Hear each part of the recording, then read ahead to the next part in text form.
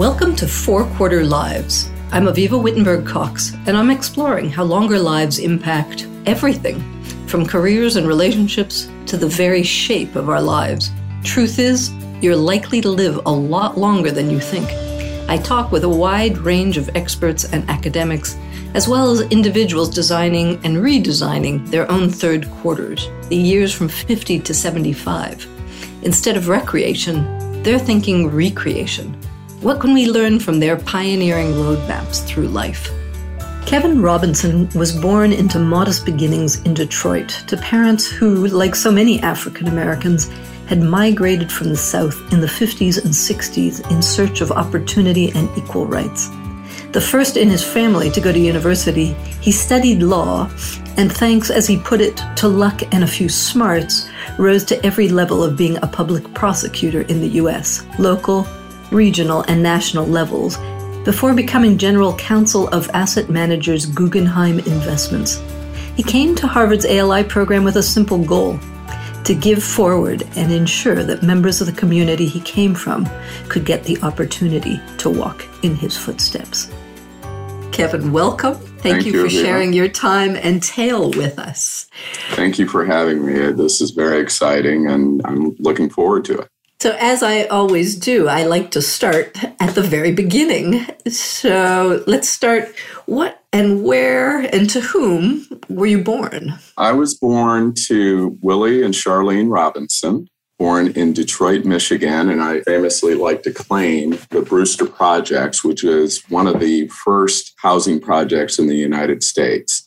Unfortunately, like many housing projects of that time, that is to say, I was born in 1959, it fell into somewhat of a disrepair later in its life. But nonetheless, it was, for the limited time I was there, as I talked to my parents, it was a very community-oriented place. It has some famous folks that came from there, Diana Ross and Aretha Franklin being just two of them. So that's my claim to fame, so to speak. So you grew up with their melodies in the hallways? Absolutely. Well, my parents actually went to the church that Aretha Franklin, her father, preached at, and they remember her standing up on some milk crate and singing when she was in her single digits. So that's pretty cool. Fantastic. That's pretty cool. Yeah.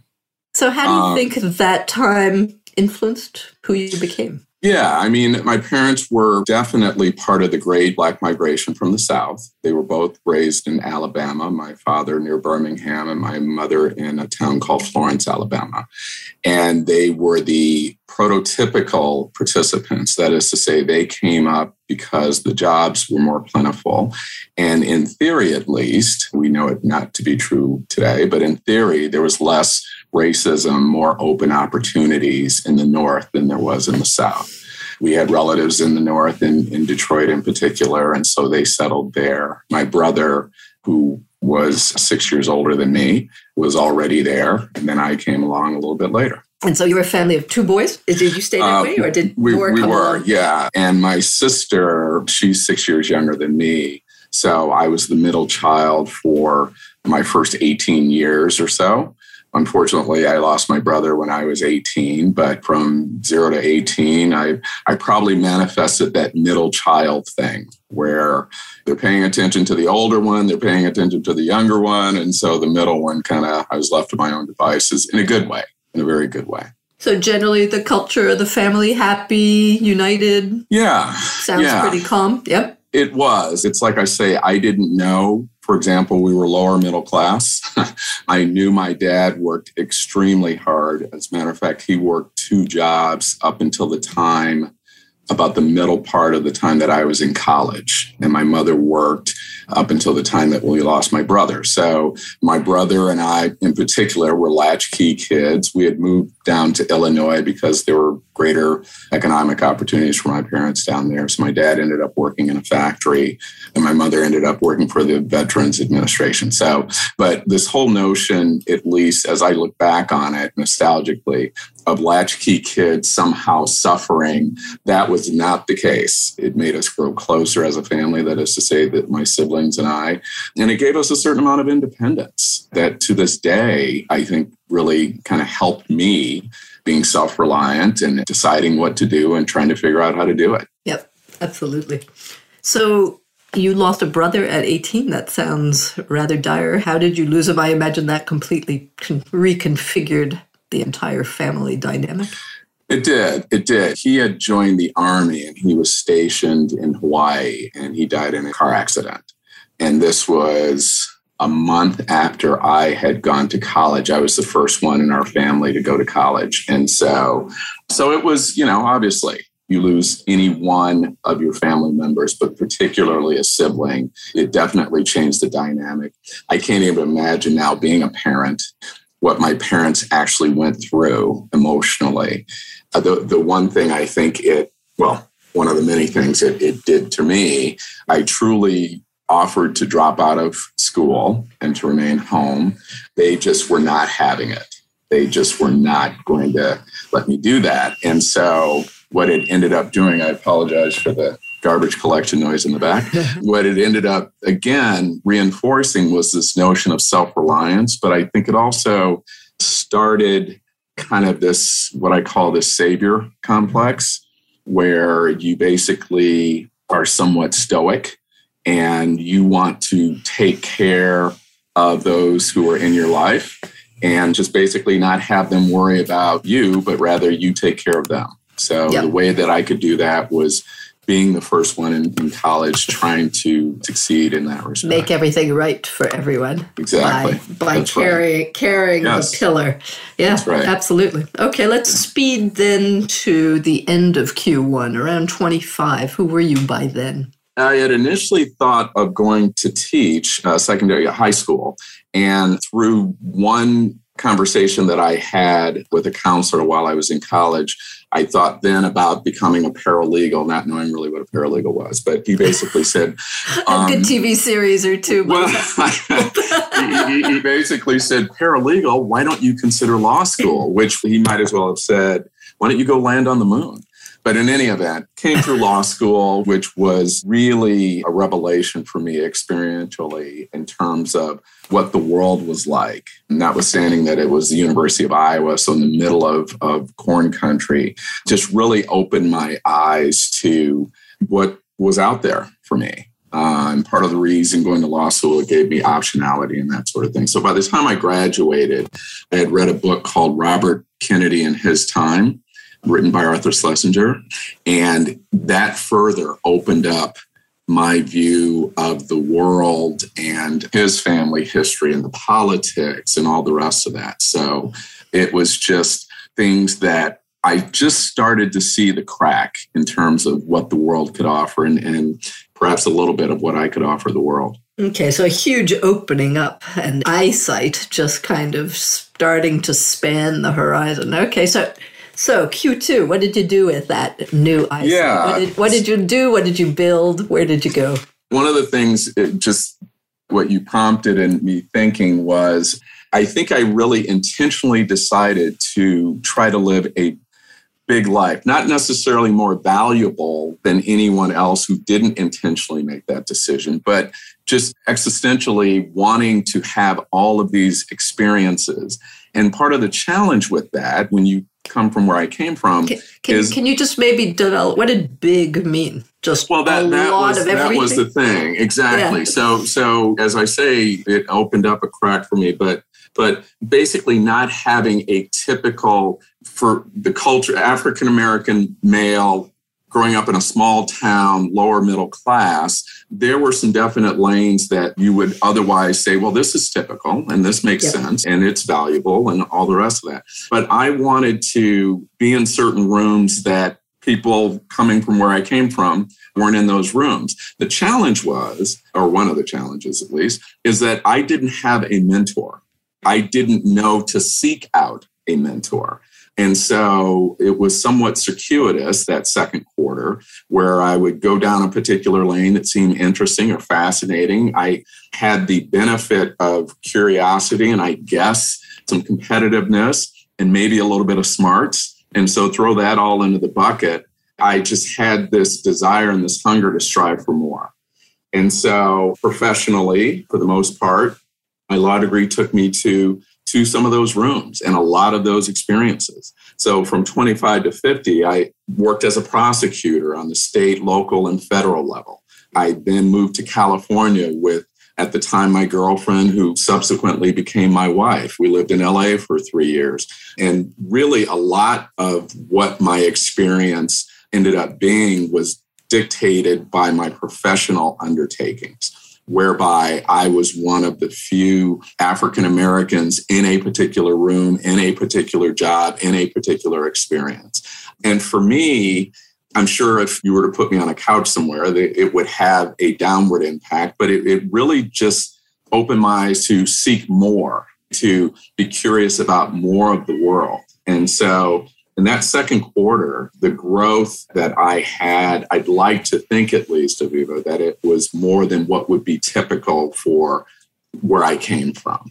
And in one thing in particular, for my 40th birthday, I chose to do an outward bound excursion, wherein really, really challenging physically, but would open up emotionally some of the things that you and I have spoken about a little bit. So that was also, in addition to being married, in addition to our kids being born, personally, that was an amazing experience for me, around a 10-day, brutally physical, but emotionally satisfying and educating experience. So Q2, really a time of pushing boundaries, keeping those horizons expanding, getting That's into right. all those rooms that were off limits and suddenly became home, I guess, to some extent. Yes, very well said. Anything that you would like to have done that didn't get done in that quarter? No, I mean, I use the joke, the sports metaphor, which I'm sure you'll just plug right into. There's this notion of in football, American football, where you outkick your coverage, meaning you kick the ball so far down the field that your teammates can't catch up to it. And I like to joke that I've been outkicking my coverage for years, meaning that I've exceeded, what is that quote? A man's reach should exceed his grasp, or what's a heaven for? My reach was pretty far. And I think I kind of ended up getting what I was seeking, which was all these experiences that I'm talking about. And to your point, pushing these boundaries. So come 50, you're a successful, married guy with a family, with a brilliant career. How did you feel? Where were you? And how did you then set the next bar and the next chapter? Yeah, I think what I was starting to even think about then, I mentioned Bobby Kennedy, his famous speech about the ripples of hope, and Teddy Roosevelt and the man in the arena, those famous quotes about kind of public service, in effect. And so during that time, certainly up until 50, I volunteered on a number of things, but it was primarily me focusing on my career. And I started to pivot to more of the public service aspect of my life. I started off as a prosecutor, but then volunteerism became very, very important to both me and my wife. And we started to instill that in our kids as well. So that lane started opening itself up as I was, I don't know about successful, but certainly had accomplished some things professionally. And so that became, while I was in the periphery, it started to come into focus a little bit more for me. At one point, thinking about whether to run for office, whether it was local or regional or what have you, deciding against it, but certainly still focusing on the public arena. What can we do? So what were you doing? What were some of the... I was on the Plan Commission. I worked in a number of Illinois bar organizations, primarily pro bono, primarily, even though it wasn't as popularized back then, social impact type of organizations. We lived in a city, which we still do, Oak Park, Illinois, which is very progressive, very diverse, very progressive. I might mention my wife is white, our kids are biracial, which gave me a particular lens to look through as it relates to public service and certainly as it relates to social impact. And so it was a number of local and regional organizations that I joined and tried to, I could see back now, tried to basically have a social impact. So how old are you today? And then why in this already lane you were creating of giving back, why did you decide to go back to school? So I turned 63 on April 13th. And I think really about 2 or 3 years ago, I'd been general counsel for an asset management firm with a host of incredibly smart, incredibly creative, incredibly driven, and in some respects unreasonable professionals. And we created these innovative investment structures. And I just really, in the last 2 to 3 years, as I was continuing to do some of this social impact activity, I said to myself, there were some New Year's Eves that I missed. There were some trips that I couldn't take. And my kids were young adults at the time. And it just dawned on me how much more money or prestige can I make for these other individuals, and obviously have a little bit of that myself. And so whether it was going to be something like ALI or something else that was more time consuming and more fulfilling, in the last 3 or 4 years, I really started to look for something like that. And as I said, social impact was slowly moving from the periphery to directly in front of me. And then ALI presented itself. And did you look at different programs and said, this is the one for me, or did you just hear about this one and jump? I actually applied to the Notre Dame Inspired Leadership Initiative, which is right behind, in terms of its length of existence, right behind Harvard, and was accepted in that program. And at some point thought that that might be a better fit for me because, as you probably know, their focus is not on what you want to do, but who you want to be. And both spiritually, as I say, existentially, personally, that actually had a compelling pull for me. At the same time, I had applied to Harvard as well as Notre Dame. And just the notion that Harvard was outward looking gave me that sense of, well, this is what I've been talking about most of my adult life. That is to say, getting out there in the world, as St. Ignatius says, setting the world on fire, doing something for those who are marginalized or less fortunate. And it was a more concrete approach to what I'd been talking about. So I made my apologies to Notre Dame and came here in January. So interesting. You put your money where your mouth is. It's true. Yes. Enough self-reflection. Go and do it.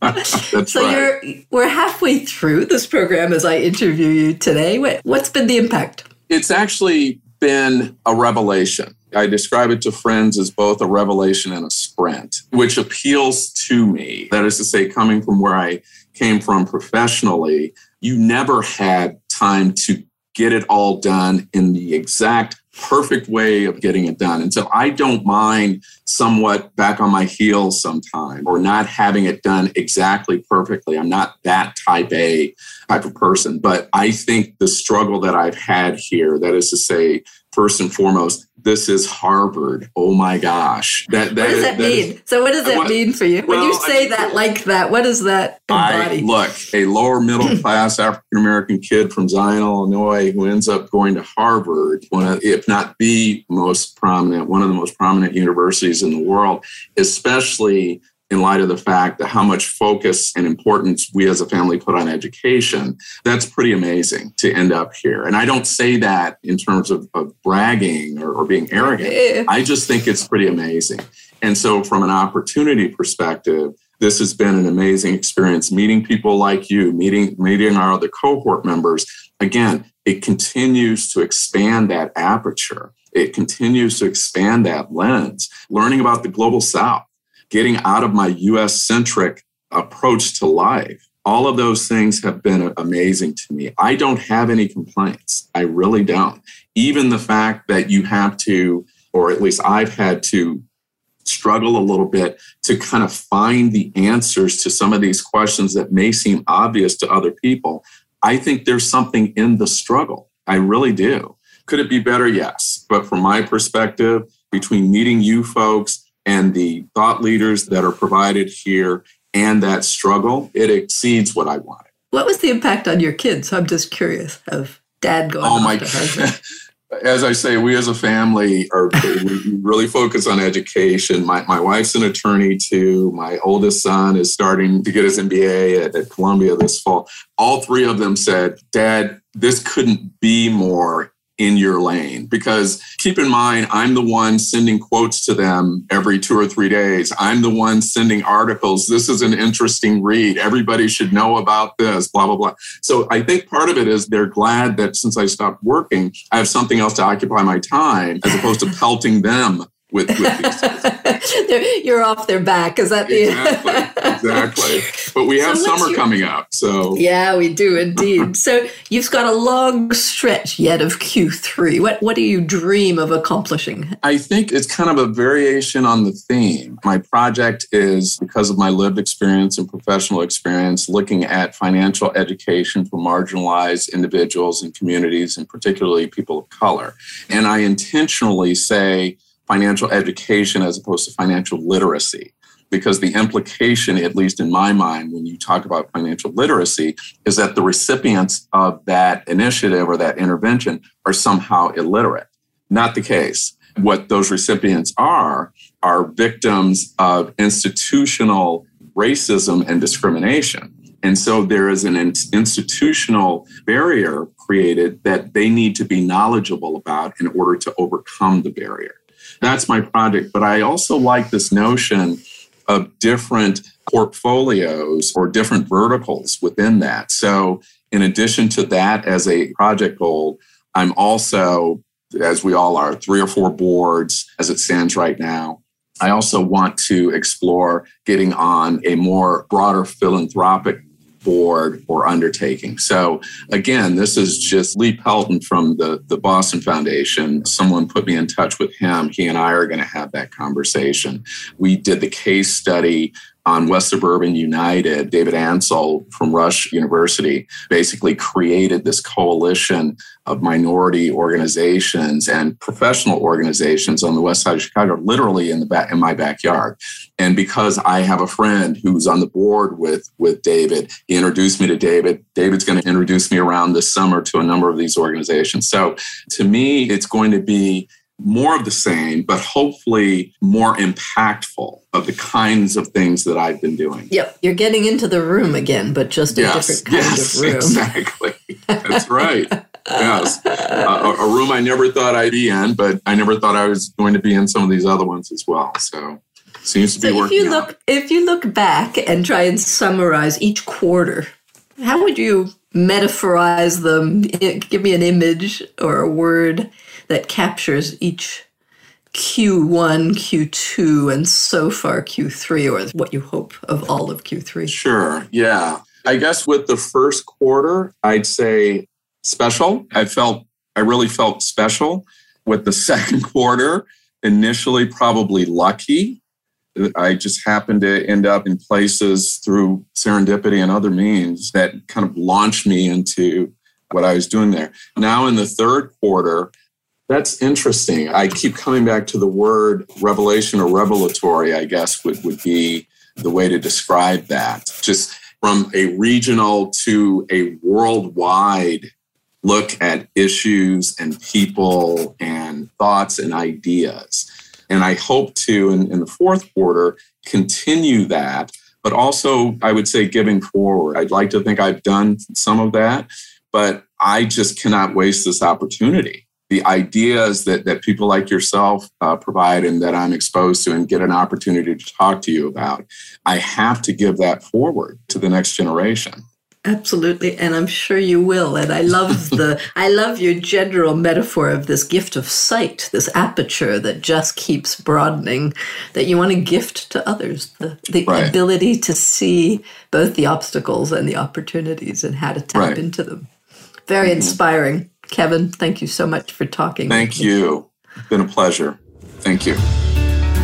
Thanks for joining this conversation about 4-quarter lives, where we're designing lives that don't just get longer, but better. For more, you can follow my columns at Forbes or read my own account of a year back at school at Harvard in my newsletter on Substack called Elderberries.